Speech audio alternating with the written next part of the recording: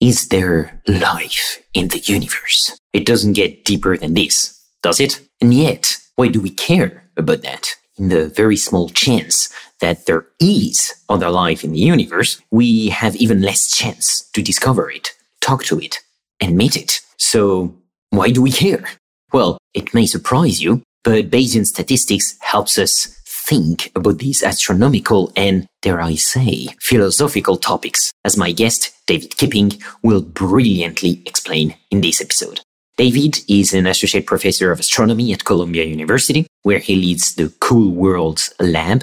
I know, the name is awesome. His team's research spans exoplanet discovery and characterization, the search for life in the universe, and developing novel approaches to our exploration of the cosmos. David also teaches astrostatistics, and his contributions to Bayesian statistics span astrobiology to exoplanet detection. He also hosts the Cool Worlds YouTube channel with over 500,000 subscribers that discusses his team's work and broader topics within the field. Cool words, cool guests, cool episode. This is Learning Bayesian Statistics, episode 67, recorded August 10, 2022. Welcome to Learning Bayesian Statistics, a fortnightly podcast on Bayesian inference, the methods, the projects, and the people who make it possible. I'm your host, Alex Andorra. You can follow me on Twitter at Alex_Andorra, like the country. For any info about the podcast, learnbayesstats.com is la place to be. Show notes, becoming a corporate sponsor, supporting LBS on Patreon, unlocking Bayesian merch, everything is in there. That's learnbayesstats.com. If with all that info, a Bayesian model is still resisting you, or if you find my voice especially smooth and want me to come and teach Bayesian stats in your company, then reach out at alex.andorra@pymc-labs.io or book a call with me at learnbayesstats.com. Thanks a lot, folks, and best Bayesian wishes to you all. Let me show you how to be a good Bayesian. Change your predictions after taking information in. And if you're thinking I'll be less than amazing, let's adjust those expectations. What's a Bayesian? It's someone who cares about evidence and doesn't jump to assumptions based on intuitions and prejudice. A Bayesian makes predictions on the best available info and adjusts the probability, cause every belief is provisional. And when I kick a flow, mostly I'm watching eyes widen, maybe cause my likeness lowers expectations of tight rhyming. How would I know unless I'm rhyming in front of a bunch of blind men dropping placebo-controlled science like I'm Richard Feynman? Hello, my dear Bayesians. It's not only David's lab that's cool, but also my dear Patreon supporters. This time, I want to warmly thank David Haas and Robert Jolkin, who just joined the Good Bayesian and Full Posterior tiers, respectively. Welcome to the community, guys. And David, make sure to send a picture when you get your exclusive LBS merch. Okay, now let's get both nerdy and philosophical with David Kipping. David Kipping, welcome to Learning Bayesian Statistics. It's a real pleasure to be here. Yeah, thank you. I'm so happy to have you on the show. The topics that we have today on the board are awesome, so can't wait to dive into that. But again, thank you to the podcast listeners for sending me guest recommendations, because you were actually recommended to me by one of the listeners. So thank you very much. Oh, that's so kind. Thanks for recommending me, guys. Yeah. Yeah, very kind listeners. They are the best, of course. They're very wise. It's a bit like my children, I don't know, I don't have any children yet, but I feel like it's the same kind of love. But yeah, so thank you very much, folks. Keep the suggestions going, because I love that serendipity, so that's awesome. And before we dive into the core of the episode, as usual, I'd like to talk a bit about you in particular, David. So first, maybe for the listeners who don't know you, could you define the work that you're doing nowadays and also the topics that you are particularly interested in? Yeah, so I teach astronomy at Columbia University, and I have a research team there called the Cool Worlds Lab. And when people hear that name, Cool Worlds, they think it's like dope planets or something. And that's really not what we intended. It's kind of a play on words, but we're interested in planets at long orbital periods around their stars. And that's just because they're kind of rare because of lots of detection biases that actually affect the way we look for planets. So very few of them are at long periods, despite the fact probably in the universe there are lots of them out there. And those planets are kind of special because they're far enough from their star that there could be liquid water on their surfaces if they're rocky, so the potential for life. So that's, of course, of great interest to us. But also, I'm probably most well known for my work on looking for moons around these planets. And if you have a planet that's too close to the star, then the tidal forces of the star and the gravitational influence of the star basically rip off those moons in pretty short order. So Cool Worlds has always been interesting for those two primary reasons. There's just a lot of interesting stuff happening out there. And then we also have a YouTube channel after the namesake of the group, which I feel like I'm much more well known for now than the research, strangely enough. And so, yeah, there we just started out just putting videos out about research papers we were writing, and it's been growing over the years. And we do videos on other topics as well to do with space and life in the universe. And it's, for whatever reason, it's clicked, and we're doing pretty well there. I think we just crossed 500,000 subscribers about a month ago. So nice. Yeah, it's amazing. Yeah. Congrats on that. I know how content creation is both a challenge and a joy. So you're in it. Yeah, this is it. yeah. That's super cool. And so happy to see so many people interested in those topics, and just seeing science education being popular in general is always something that's dear to my heart. So that's cool. It's pretty incredible how YouTube can be both the worst and the best of the content that are out there. Yeah, I kind of think in a way, YouTube and podcasts, they've eclipsed what you can find through mainstream television when it comes to educational content. I mean, if you go onto Netflix or Amazon Prime, there's very little, and you can find stuff that's of much higher quality. You have to look for it and have to find those channels, but they're out there and they're producing really stellar content. Yeah. And well done for that pun, by the way. Impressive. Completely agree. It's like finding the first few channels is hard, and then the YouTube algorithm helps you. Yeah. If you have the first few channels through recommendations by some friends, or, we all have a nerdy friend who is into astrophysics or astronomy. So just ask them and they will tell you what to look for, and then you can go into that. There is the PBS Spacetime channel. I really love it too. I think I understand 10% of what they are saying in each episode. Yeah, that's a common feeling about that channel. I love it, but they go it's amazing given how high level they go, that they consistently have millions of viewers on their videos. Yeah. And I mean, of course, there's a whole diverse, I think people just like seeing how far can it go almost. And it's presented, of course, so professionally, and the graphics are beautiful. So it's kind of entertaining just to watch it. And hopefully you can learn something. A lot of these topics that they talk about, the first time you encounter it, it is quite mystifying. But there's, by the 10th time you've heard about cosmology and general relativity and things, a little bit more starts to creep in at some kind, your background subconscious is doing some work there, and it's connecting dots for you. So sometimes you just have to kind of stick with that kind of content, and it does eventually work for you. Yeah, no, I completely agree. And I mean, also there is partly a masochist part of my brain, I think, which loves, not understanding and being oh my God, this is so much more complex than what I imagined. But that's super cool, because that means I have so much to learn and to understand. So in a way, I like that feeling. Also, it feels efficient. Yeah, I know the feeling. And I think a lot of my viewers feel that way when I talk about Bayesian statistics, actually. So it's not a topic that I talk a lot about, but I've done probably 5 or 6 videos where I've brought it in.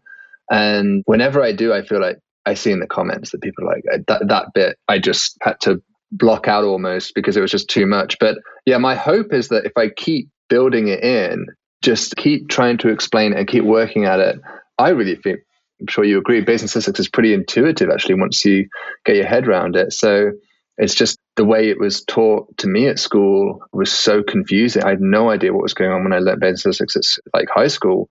But then once I started to actually dive into it myself, it made more sense. And so I tried to transmit that in the videos as to that it is an intuitive thing, actually, that we have a lot of experience with in our own lives. So it can scare people off, those kinds of technical topics, including Bayesian statistics, but it's worth it to try and get them in. Yeah, couldn't agree more.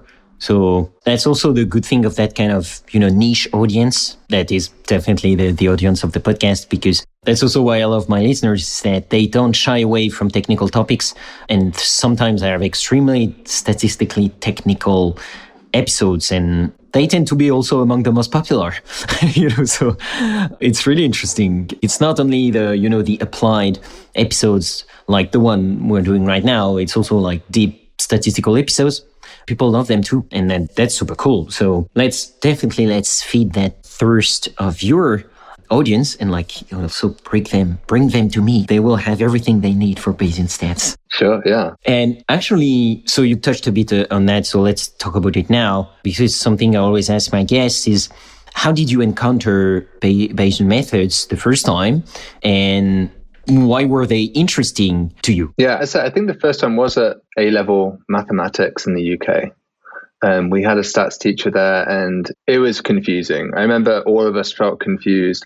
I think I did pretty well. It's just like learning the rules, but I didn't really understand what I was doing with the techniques. And then I think because of that, I sort of convinced myself I wasn't good at statistics, even though actually I'm sure I got an A in that. I just convinced myself I only just got an A. I felt like in my head, like I had to really work for that one. So I focused on physics at college, went to Cambridge in the UK, and I did some mathematics, but mostly more kind of applied maths, not so much on the statistics side. And then eventually, I think it was only really when I started research that I got into statistics seriously. And so I started this project, as I mentioned, looking for exomoons, is sort of the thing I'm most well known for.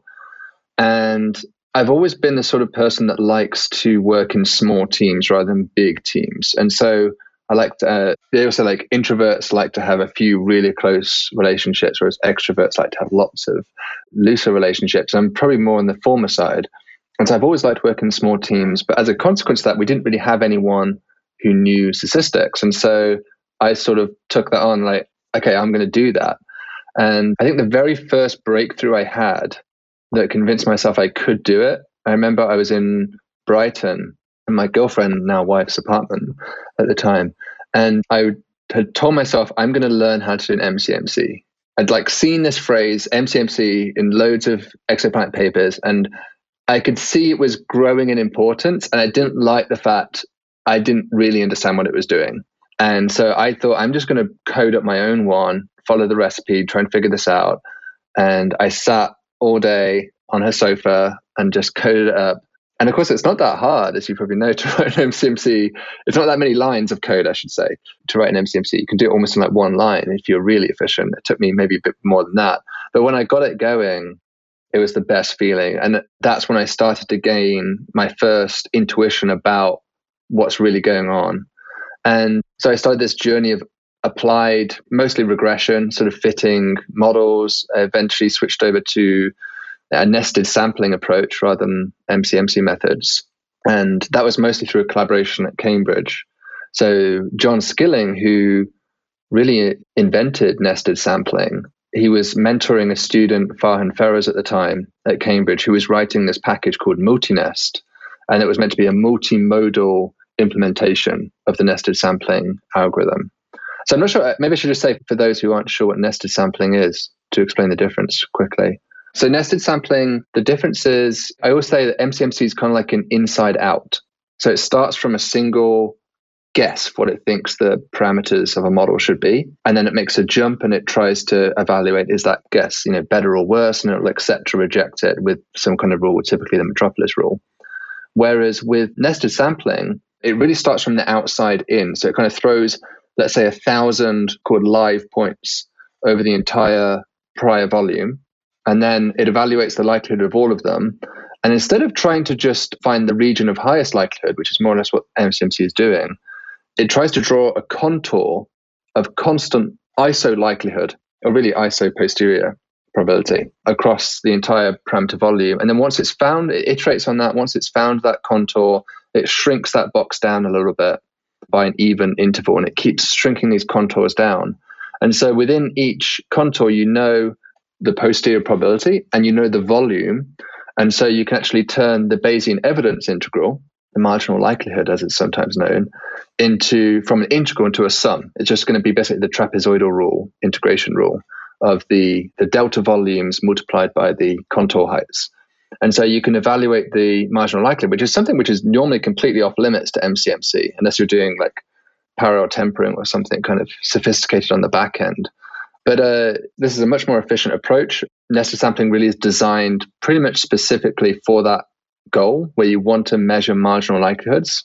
And so to the more casual listener, what that really means is if you want to compare models.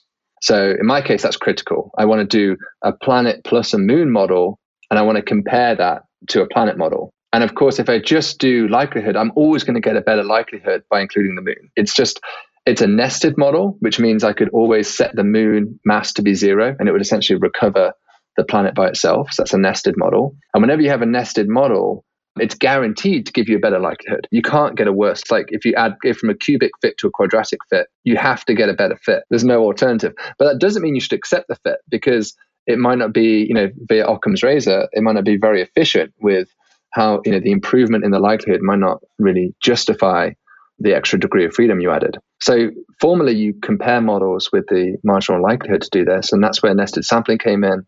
I know this is kind of working around in this story a little bit, but yeah, I think once I started collaborating with John Skilling, just to cut the story there for a moment, that's when I started to get a bit deeper into really understanding how all this works. Well, perfect. That also answers the question, like, why did they stick with you in a sense, and like, why was it interesting? And I think you're one of the first guests to answer that question by basically saying the algorithm was the thing you were most interested in, more than like the philosophy or something like that. At the time, yeah. I think that has evolved, actually. But yeah, at the time, and it wasn't really, actually, to be fair, it wasn't actually the algorithm, it was the function of the algorithm. I was just interested in looking for moons back then. Really. That was my primary goal. I just wanted to find moons, and I knew this was the way to do it. And so it was just a case of chasing the most rigorous statistical approach I could. And having met with John and Farhan, I knew that was the direction to go. After that, I've come to, think more deeply about Bayesian statistics in a more analytic way, away from regression. And so some of my more recent work has gone into the priors a lot. So I kind of love small data, actually. That's kind of my thing. I kind of, not big data. Big data, I feel like it's too easy. The data tells you the answer. You don't have to work too hard. But when you're small data, the priors have a much bigger influence. And so I really like those problems. So I've written papers on so-called like black swan events in astronomy, like Oumuamua, which was this famous interstellar asteroid that passed through the solar system. Seems like a one-off. So from that one-off, what can you infer about the rate of such events? There's similar examples would be like the WOW signal. The WOW signal was this supposed alien transmission from 1977, only happened once. And so if you assume some kind of repeating beacon, how consistent is the hypothesis of repeating beacon with this one-off event? So again, with one data point, the way you construct your formalism for that problem has a huge bearing in the priors. And so I really got into those. And probably the one I'm most passionate about has been the origin of life, the timing of when life emerged. And so I've written papers on that topic as well, thinking about what does that really does a lot of people say life starts early, therefore life is everywhere in the universe. And so I really wanted to take a Bayesian hammer to that and ask that question more rigorously. Oh yeah, super cool. Feel free to talk more about that right now. And we need definitely the things you just talked about. If you can add references in the show notes. Yeah. For papers, books, videos, things like that. Yeah, definitely. That'd be super cool. And yeah, actually, I wanted to ask you about an example from your work that illustrates both what you do and how Bayesian stats are helpful there. So seems like the priors and timing of life seems perfectly appropriate to talk about that. Yeah, so that was an interesting question, and it's been tackled a few times in the literature before. And I guess I was getting kind of frustrated because I kept seeing like Nature papers and Science papers that would revise the date of when life emerged on Earth. They'd found some new evidence. And there was almost always a commentary attached to that would say, this therefore proves that life is everywhere. And I was thinking, it's not obvious to me that's true. And the reason why it's not obvious that it's true is because of selection bias, survivorship bias. So one thing that probably will surprise a lot of people when they first learn this, probably a lot of people know that life started pretty quickly in Earth's history. So we're currently about 4.5 billion years old as a planet. And life seems to have emerged almost as soon as the oceans formed, or very soon after the oceans formed. So sort of 300 million years is the very earliest estimates. The most conservative would put it at about just under 1 billion years. If you want actual fossils, you have to go to about 1 billion years. If you're willing to use sort of other more indirect methods, you can go back to 300 million. So like more or less life appeared like in the first 20% of the timeline, basically. Yeah. In fact, possibly even quicker than that. And which is an important part of the problem, actually. We don't know when life started. We don't know when life appeared by. Just because you see a fossil doesn't mean that was the very first living thing that ever lived. That presumably there was something before that didn't leave a fossil. And so that actually affects the formalism quite significantly, that you only have really an upper limit on when life arrived. But the other thing that might surprise people is that there's an upper limit for when the Earth will become uninhabitable. And that's quite soon. It's in less than 1 billion years. So the sun will probably gobble up the Earth in about 5 billion years. So that's clearly game over at that point. But actually way before then, the Earth will probably become uninhabitable to complex multicellular life such as ourselves, things capable of technology and thinking and statistics and abstract thought. All of that will probably go within about 0.9 billion years. And so this is largely driven by the sun's increasing luminosity. So the sun has increased in luminosity by about 30% since 4.5 billion years ago, and it continues to increase in luminosity. And the Earth is already actually pretty close to the inner edge of what we'd call the habitable zone. It's kind of teetering on the edge in most of the models. Doesn't take much. That's why we're so worried about climate change. It doesn't take much to push the Earth over. What basically happens as the sun warms up, or I was trying to say that, as the sun's luminosity increases, is a more accurate way of saying it. It increases the rate of weathering on the Earth. So sort of things like the evaporation cycles and precipitation. And whenever you get precipitation, that dissolves carbon dioxide into carbonic acid in the raindrops that then filters down into the Earth and forms limestones and things like this, and calcifies, and we basically lock up all that CO2 into rock in the Earth. So this seems great in a modern time because we're trying to get rid of CO2 out of the atmosphere, and this is what's happening. The Earth will lose CO2 in the long run. This is called the long carbon cycle, but it happens over tens of millions of years. But the problem is this will actually probably kill us in the end. As the weathering increases so much, CO2 levels will drop below about 10 ppm in about 0.9 billion years. It's currently obviously 400, should be about 300 naturally. But once it goes below 10, photosynthesis stops. It's just not possible to photosynthesize below 10 ppm. And so all the plant life dies and the food chain collapses. So that's kind of interesting from a statistics perspective, coming back to this, because it's kind of surprising then that we seem to have emerged almost in the last chapter, right? So we emerged in the last chapter. And that's curious then, because if it takes, let's say, 4 billion years for intelligent life to evolve, which it happened on Earth, and that's a typical number, that's the typical timescale it takes, or indeed it could be a little bit longer than that in some cases, then that means that life really has to start quickly. Otherwise, we wouldn't. If life started in, let's say, at 1.5 billion years after the Earth was formed, there wouldn't be enough time for evolution to get to us before the sun would make the Earth uninhabitable.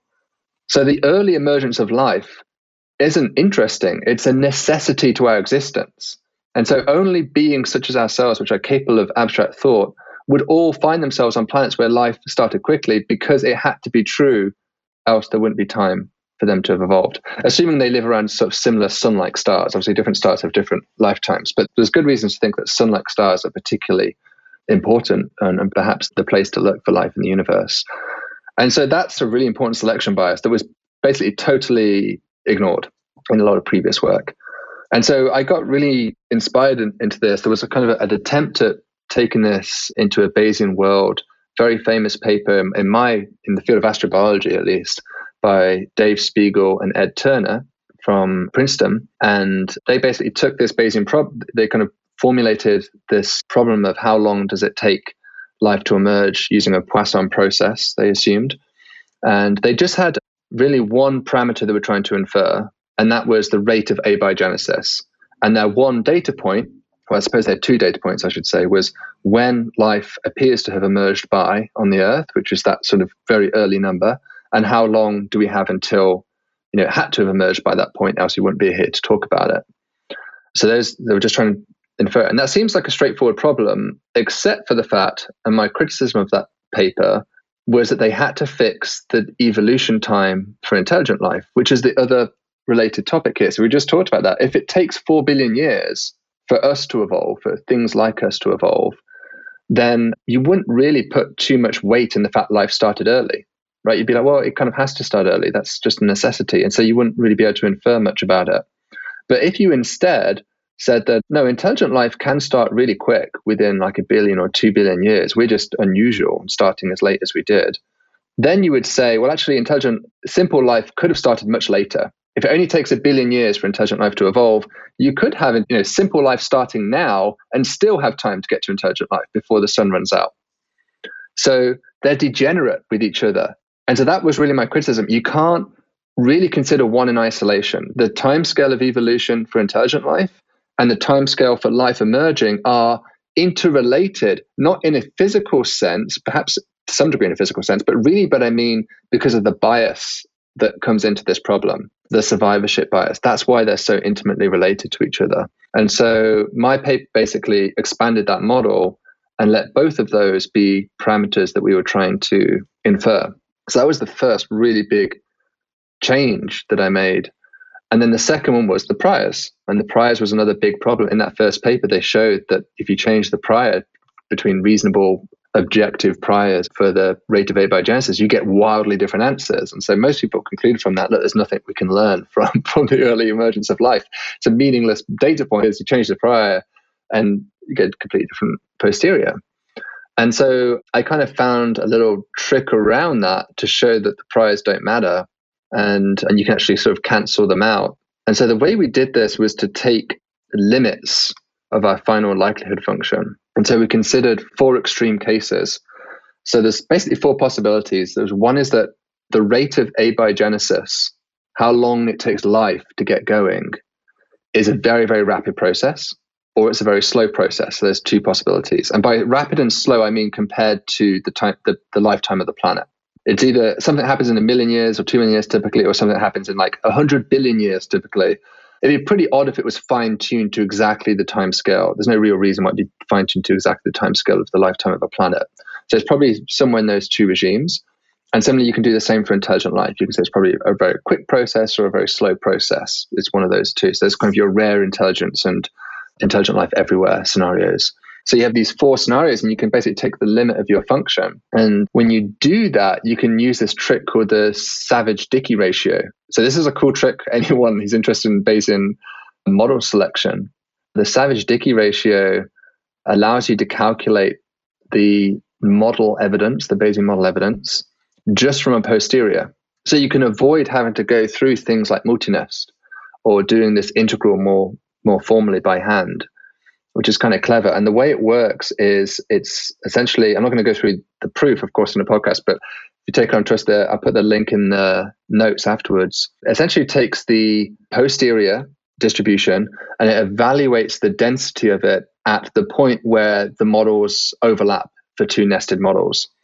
So a simple case would be like for my exomoon problem, the moon mass would be 0, would correspond to just a planet by itself. And so I just plot my posterior distribution of what the mass of the moon is. And it has a certain, maybe it peaks at say 0.1 Earth masses, let's say.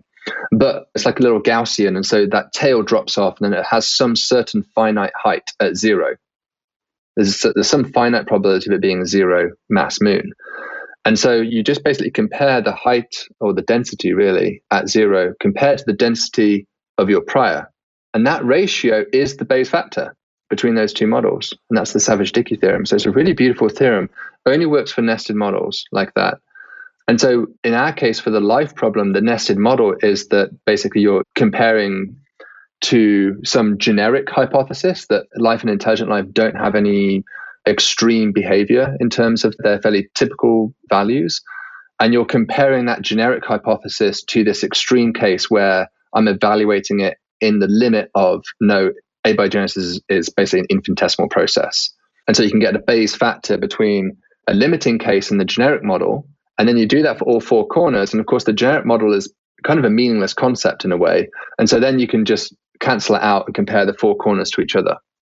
And so that's what I did in the paper. And so then you can show, in conclusion, that actually, despite all of those selection biases, it really does look like there is some good news for life in the universe.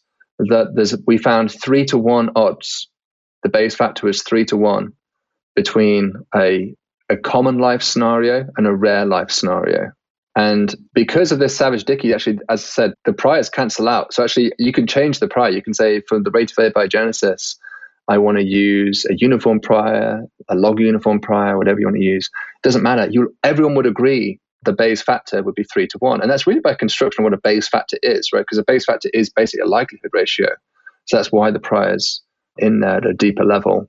And so you might argue about what the model ratio should be, which is that if you really want an odds ratio, it's the Bayes factor multiplied by the model odds ratio. We don't know what to do for the model odds ratio, but at least the Bayes factor, we can say 3-1 odds that life really did appear to start quickly.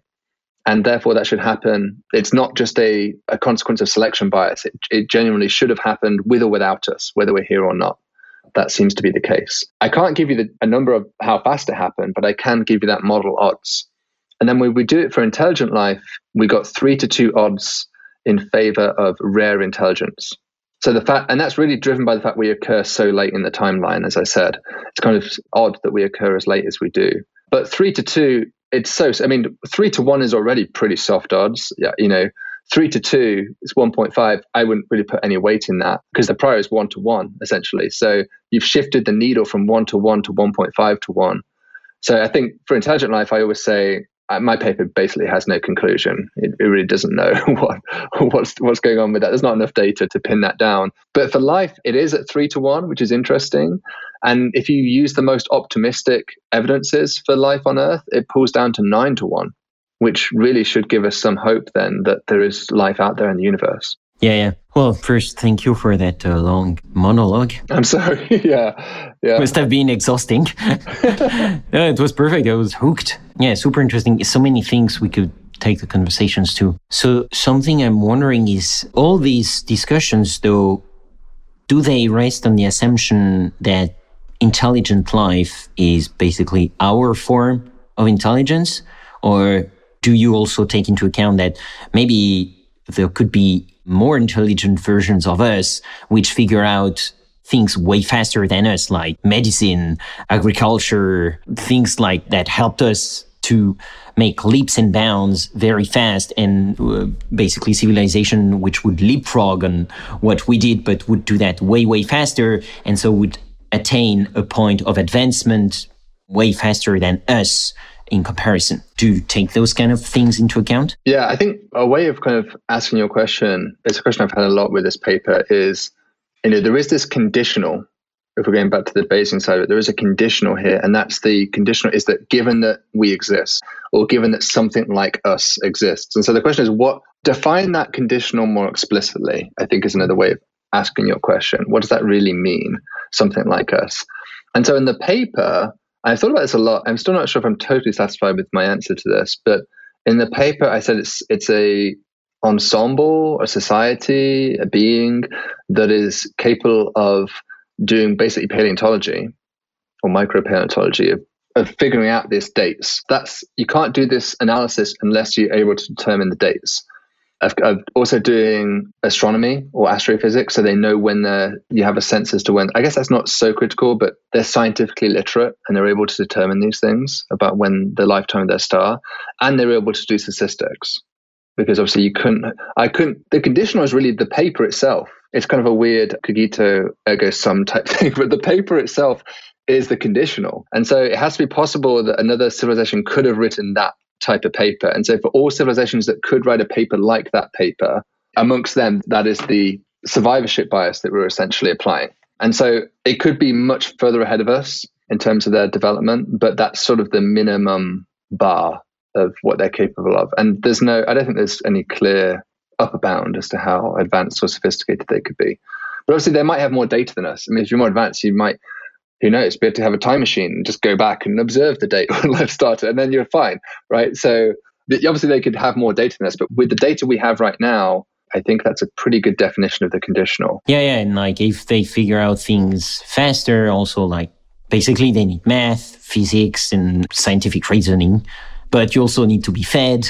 You need like people who are able to specialize to write those kind of papers, because they can rely on people who like can harvest fields for them and so on. So it's like, yeah, you need a pretty advanced civilization. And so, yeah, you can imagine that maybe a civilization does that faster. Also, maybe the fact that they do that so much faster means that also it changed their outlook, because then it could be like, well, we're not appearing at the last chapter of Earth, right? We appeared way before. And also, like, because of the expansion of the universe, maybe they observed the sky way before we did that consistently. And so maybe they figured more stuff out than us because it's easier to spot things in the sky before than right now. So it could change a lot of things. Well, we get into a lot of Fermi paradox stuff here, which is great. I mean, that's really my other hat is technosignatures and the search for life in the universe. And of course, these are things that we debate endlessly in the community. And it's a lot of fun to try and wrap around your head around what other civilizations' behaviors and activities and capabilities might ultimately be. Yeah, because then you can also expand the question to, also we're talking about our form of life, which is the only one we know, but maybe there are other forms of life which are not carbon-based and need oxygen and need water. So that's the kind of thing here it's like almost a known unknown, right? It's just like, yeah, maybe, but how do you study that? It's super hard. Yeah, I mean, I've been thinking about some of this stuff a lot recently. It's kind of like a draft on my computer, but I keep dropping in and then picking it up again. And it's a really hard problem. And it's thinking about, with the search for life, what is your completeness? Might be one way of saying it. What is your true positive rate? So as I said, there could be life out there, which is so different from us, we don't recognize it. I mean, there could even be another branch of life on Earth. It's called the shadow biosphere hypothesis, that we just don't, it's on our fingertips and we just cannot detect it. But it's basically a completely separate origin of life that happened on Earth. It's possible. And so that true positive rate could be quite small, and it's very difficult to quantify what that true positive rate might actually be. And on the other hand, you have your false positive rate. And that, again, is very challenging to pin down. So by search for oxygen as a signature of life, obviously plants make oxygen through photosynthesis. Oxygen is a very reactive molecule. It shouldn't really be in an atmosphere. By all rights, it shouldn't be there. Something has to really be producing it because it just oxidizes stuff. So all the plants die within 1 million years, the oxygen on this planet would be gone. It just reacts fairly quickly on geological timescales. And so we're looking for oxygen as a possible sign of life. But then other people have shown recently, well, there's other ways of making oxygen. UV rays, when they hit the upper atmosphere, if there's a lot of water in the atmosphere, it could break apart the water and photolyze it. And so you then have free oxygen, and it splits the water up into hydrogen and oxygen. The hydrogen is very light, and so the hydrogen could escape into space. Basically, Earth has already lost all of its hydrogen pretty much because of that process. And so then you'd just be left with oxygen, which would then appear as a biosignature, even though there's no life involved. And so that's one example of a known process we can think of that could trick us. But then what about all the other geological processes? I mean, there's a big case on Mars, right? In Mars, there's evidence of methane, growing evidence for methane. And so that on Earth is largely a product of life, cows burping and farting and things. But we don't really think that's what's going on Mars necessarily. There could be some reservoir or some geological processes we don't quite understand that are going on underneath the surface that are producing methane. And so one of the great challenges with the search for life is, how do you interpret an experiment, and again, in a sort of rigorous statistical Bayesian way, if you can't even quantify your true positive rate or your false positive rate? You'd no idea what even to put in for those numbers. How do you interpret? If I give you 100 experiments and I say 60 of them were successful, but I have no idea what the true positive rate and I have no idea what the false positive rate is, it's almost impossible to make any sense of that number. And so this is kind of a fundamental problem. I don't know how we're going to, at the moment, really make progress unless you have something that's really unambiguous, in which case you can say the false positive rate is 0. So an example of that would be an alien transmission that's like a prime number sequence. It's just like, we are here, or we land on the White House lawn, and they come out and they shake hands, and the false positive rate there is pretty damn low. It still could, I suppose, be some kind of scheme to try and trick us all, but you'd think that would be a dramatic hoax to pull that off.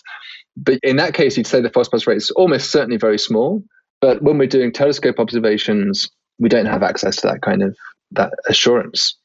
And so this is a big problem. It's got me worried about our search for life a lot.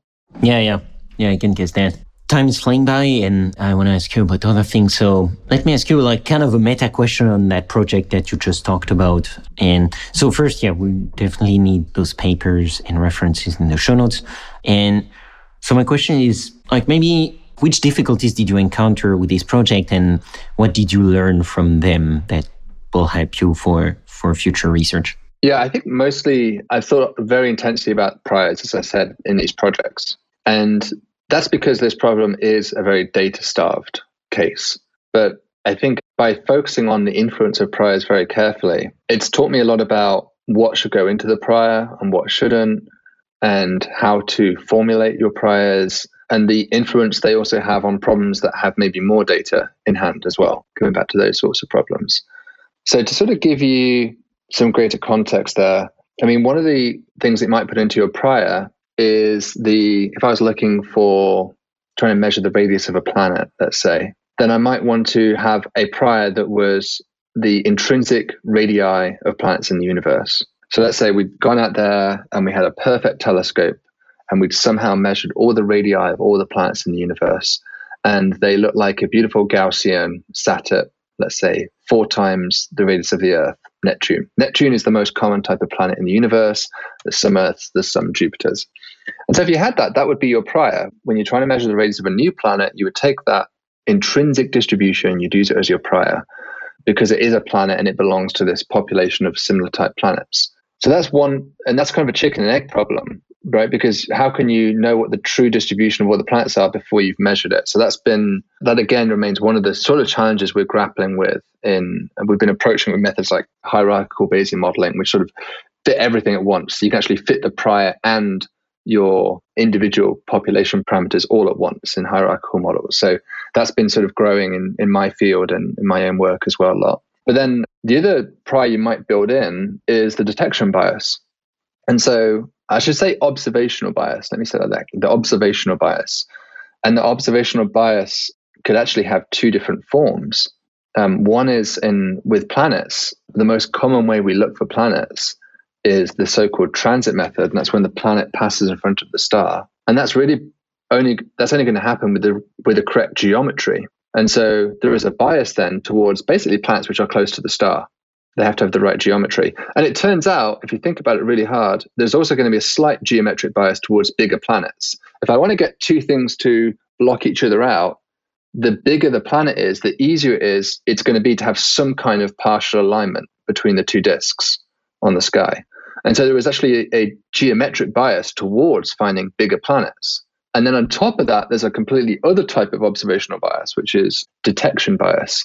And that is that my telescope isn't perfect. It has some noise floor. And so maybe I can't detect as small of a planet as I'd really like to. And so you're going to then be biased towards, for any given star with some arbitrary brightness, finding a larger planet than you would really like, than the intrinsic distribution might imply. And so that's been a challenge. It's like, how do you fold in these 3 fairly complicated biases? When is it appropriate to build them in?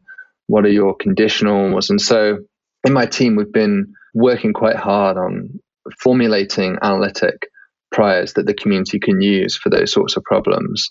And I just get a big kick out of that kind of stuff. It's like being Sherlock Holmes at a crime scene when you find a planet.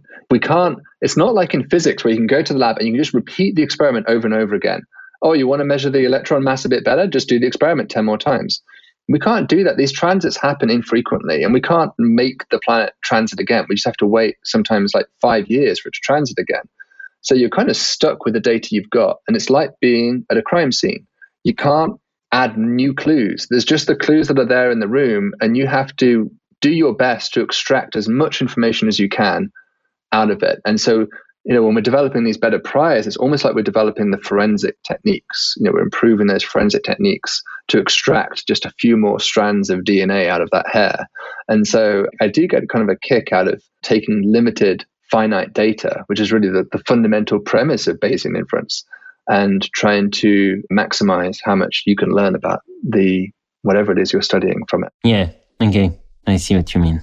So in general, I'm wondering, right now, in your field, what would you say the biggest question is right now? Like the one question that you'd like the answer to before you die, let's say. Is there life in the universe? I'd say it's probably, it's sometimes said that there are two types of astronomers. There are those who want to know how the universe works, the mechanics of it. How does a black hole work? What caused the Big Bang? Why is the universe expanding? And I'm definitely fascinated by those questions. I think we all are. But the other type of astronomer is more driven by the question, is there someone else out there? Are we alone in the universe? And that also has huge cosmological implications if it's true. And so that's the question that's driven me more in my career, as I think it's been evident from some of the things I've been talking about. And I don't know if I'm going to get an answer in my lifetime. One thing I've tried really hard to promote and argue for is that we should at least be open to the idea that we are alone. Often when you hear a lot of popular science astronomers, scientists talk about this on TV shows and things, they'll say, well, of course there's life out there. Of course there is, because there's 100 billion stars in our galaxy. Most of them have planets. And there's 100 billion galaxies. So the numbers are so overwhelming, there has to be. But if you think about it, I would stop there. What do you mean overwhelming? Because that's 10 to the 22 opportunities. But you have to multiply that by the probability of life starting. By the probability. Yeah, of course. Yeah. Because if that probability is 10 to the minus 50, then that's it. We're just this like a bizarre fluke in that case. Or if it's 10 to the minus 5, then sure, I agree with you. But I have no reason to think that 10 to the minus 50 is any more or less likely than 10 to the minus 5 right now, because there's this kind of very intangible evidence from our own origins that I've tried to pull apart as much as I can, but even there, it's not conclusive.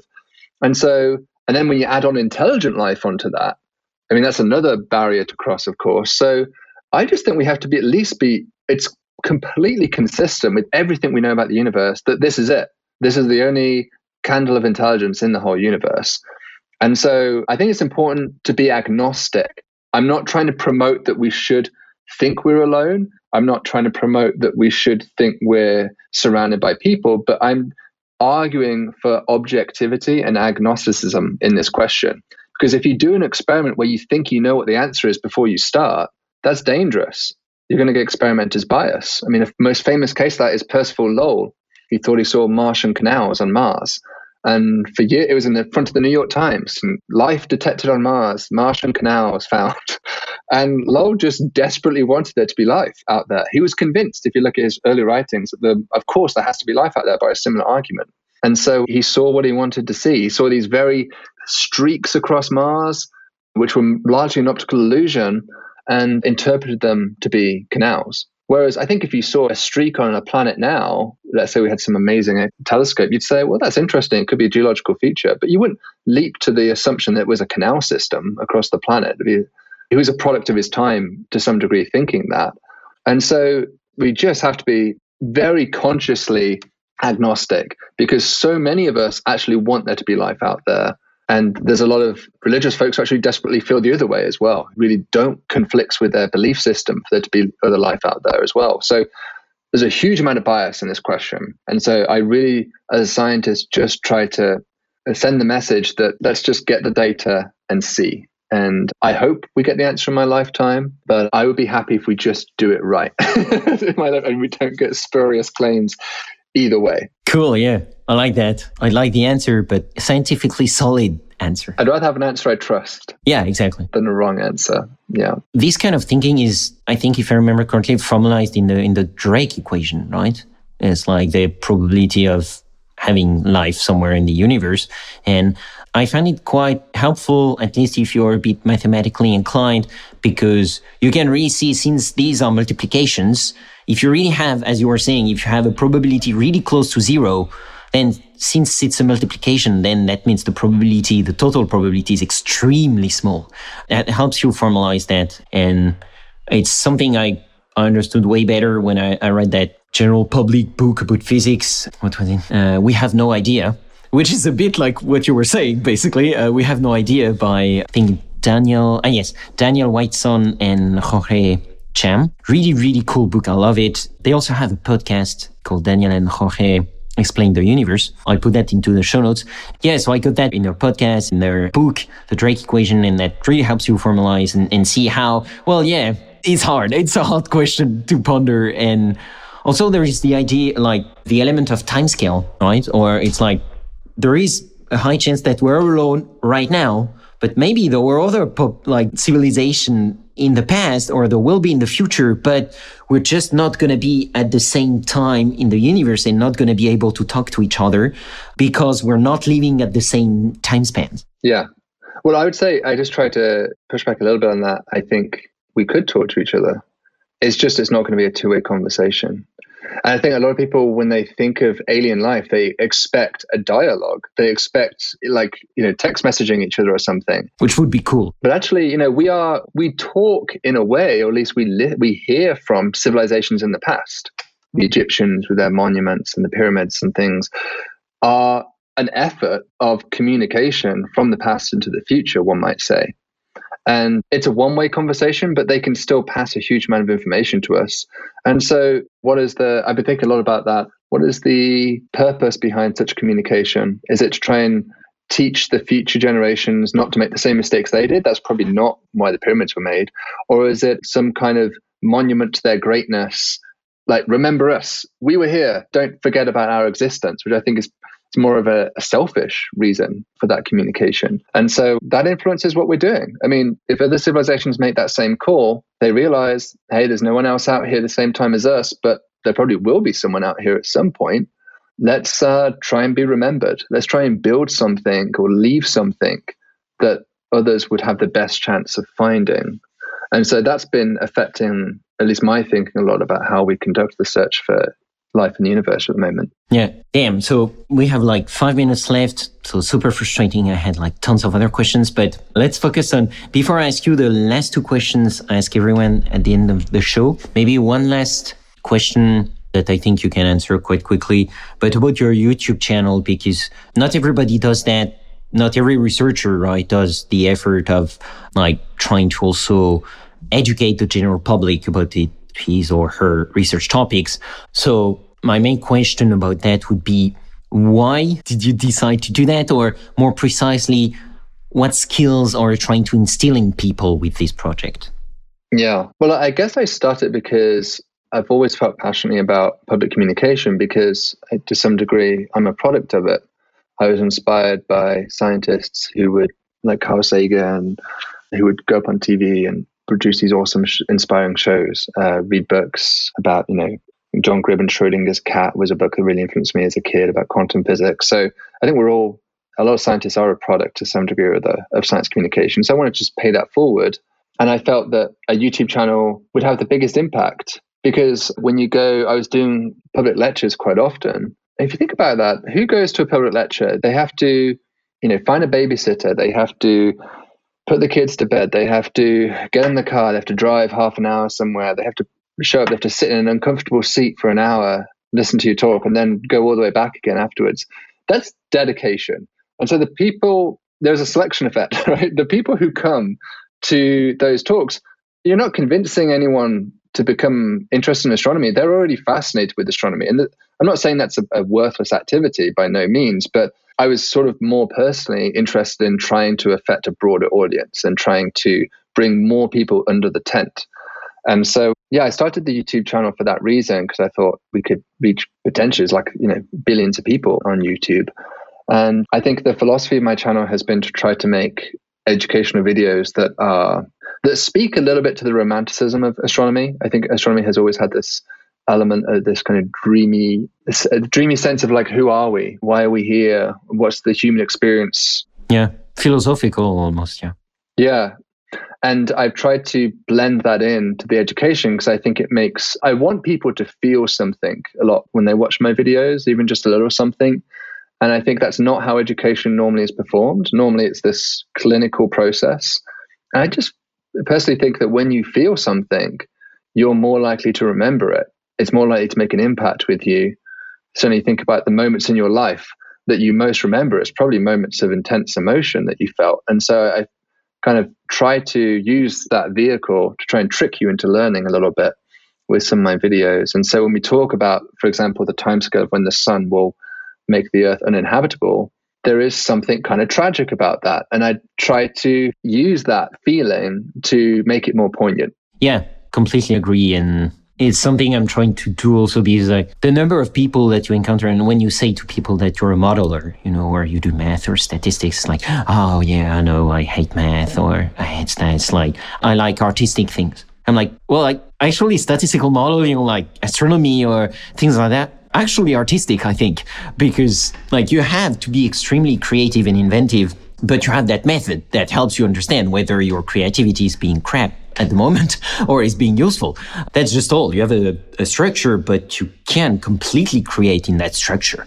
So, and I think it's kind of a problem of how, as you say, like science education is done, which is like not completely outside of the stories and the people which made it. And it's like, just, okay, that's that theorem. That's the proof. Then let's go to that other theorem. And that's the proof. It's like completely outside of, well, the human history that's behind it.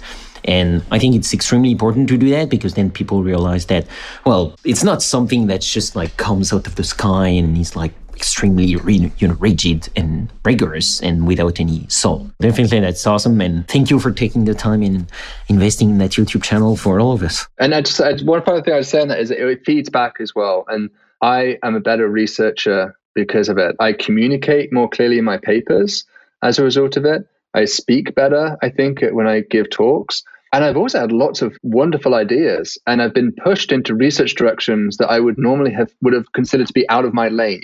I just work on exomeans. I should only do this. But when I'm doing these papers like The Origin of Life timing, a lot of that was fed by my audience asking those questions and me thinking, yeah, I could probably figure this out actually, and being pushed into new directions as well. So it's a two-way street. Yeah, exactly. Completely agree. And it's the same for me. Like listeners help me think about new ways of solving a problem, or like they also come to you with new statistical problems, and it's like incredibly valuable. Okay, so like we have 2 minutes left and 2 questions, very fast answers. That's cool. That's the goal. So these questions I ask them at the end of the show to every guest. So as usual, it's the distribution that counts more than any individual answer. So first question, David, if you had unlimited time and resources, and I think you know what you're going to say, which problem would you try to solve? I think the obvious one would be life in the universe, but I don't know, even with unlimited resources, that's possible. I think just to make it more interesting, the other one I think about a lot and I am passionate about is human exploration of space. And so we're working on a paper right now in my team. We've done one in the past on this topic. It's sort of that almost hobby-esque side projects for us in our team because it's such a hard problem. And it's not the sort of thing that academia normally, let's say, fosters. But we've been working on interstellar propulsion methods in my group and, radical techniques to improve things in terms of our ability to move between the stars. And if I could do anything, I mean, that's when I was a kid, that's what I wanted to do. I wanted to invent a warp drive. I remember clearly thinking that, watching Star Trek and being like, I want to help the world have a warp drive because that looks awesome. And so I don't think we're going to have warp drives, but I do think there is possibility of human exploration of space. So that'd be what I'd like to realize. Cool. Damn, that's another episode. Maybe with Daniel and Jorge. And second question, if you could have dinner with any great scientific mind, dead, alive, or fictional, who would it be? Oh, man, that's hard. But this would probably change when you ask me this, but I think probably Leonardo da Vinci at the moment, who I know would probably not even fit the standard mold of a scientist, but he was extremely scientific with his work. I've just been reading Walter Isaacson's autobiography of him the last few weeks, and I found it really inspiring. And just as we talked about before, how he blended science and art so fluidly in a way that I think we've forgotten how to do. And he didn't even think of them as distinct things. And so to me, that has been really impactful, learning more about his life. So I'd strongly recommend that book. Anyone wants to get some inspiration in their lives. Perfect. Definitely going to add that to the show notes and to my own reading list. Awesome. Well, David, I had like gazillion other questions for you, but we are still subject to time in that universe. So we're going to call it a show. As usual, I put resources and a link to your website in the show notes for those who want to dig deeper. Thank you again, David, for taking the time and being on this show. It was a real pleasure. Thanks so much for having me, and always willing to come back if you want to chat more Bayesian statistics some other time. Perfect. I'll take you up on that. See you. Okay, bye. This has been another episode of Learning Bayesian Statistics. Be sure to rate, review, and subscribe to the show on your favorite podcatcher or on Podchaser, and visit learnbayesstats.com for more resources based on today's topics, as well as access to more episodes that will help you reach true Bayesian state of mind. That's learnbayesstats.com. Our theme music is Good Bayesian by Baba Brinkman with MC Lars and Megaran. Check out his awesome work at bababrinkman.com. I'm your host, Alex Andorra. You can follow me on Twitter at Alex_Andorra, like the country. You can support the show and unlock exclusive benefits by visiting patreon.com/learnbayesstats. Thanks so much for listening and for your support. You're truly a good Bayesian. Change your predictions after taking information in. And if you're thinking I'll be less than amazing, let's adjust those expectations. Let me show you how to be a good Bayesian. Change calculations after taking fresh data in. Those predictions that your brain is making, let's get them on a solid foundation.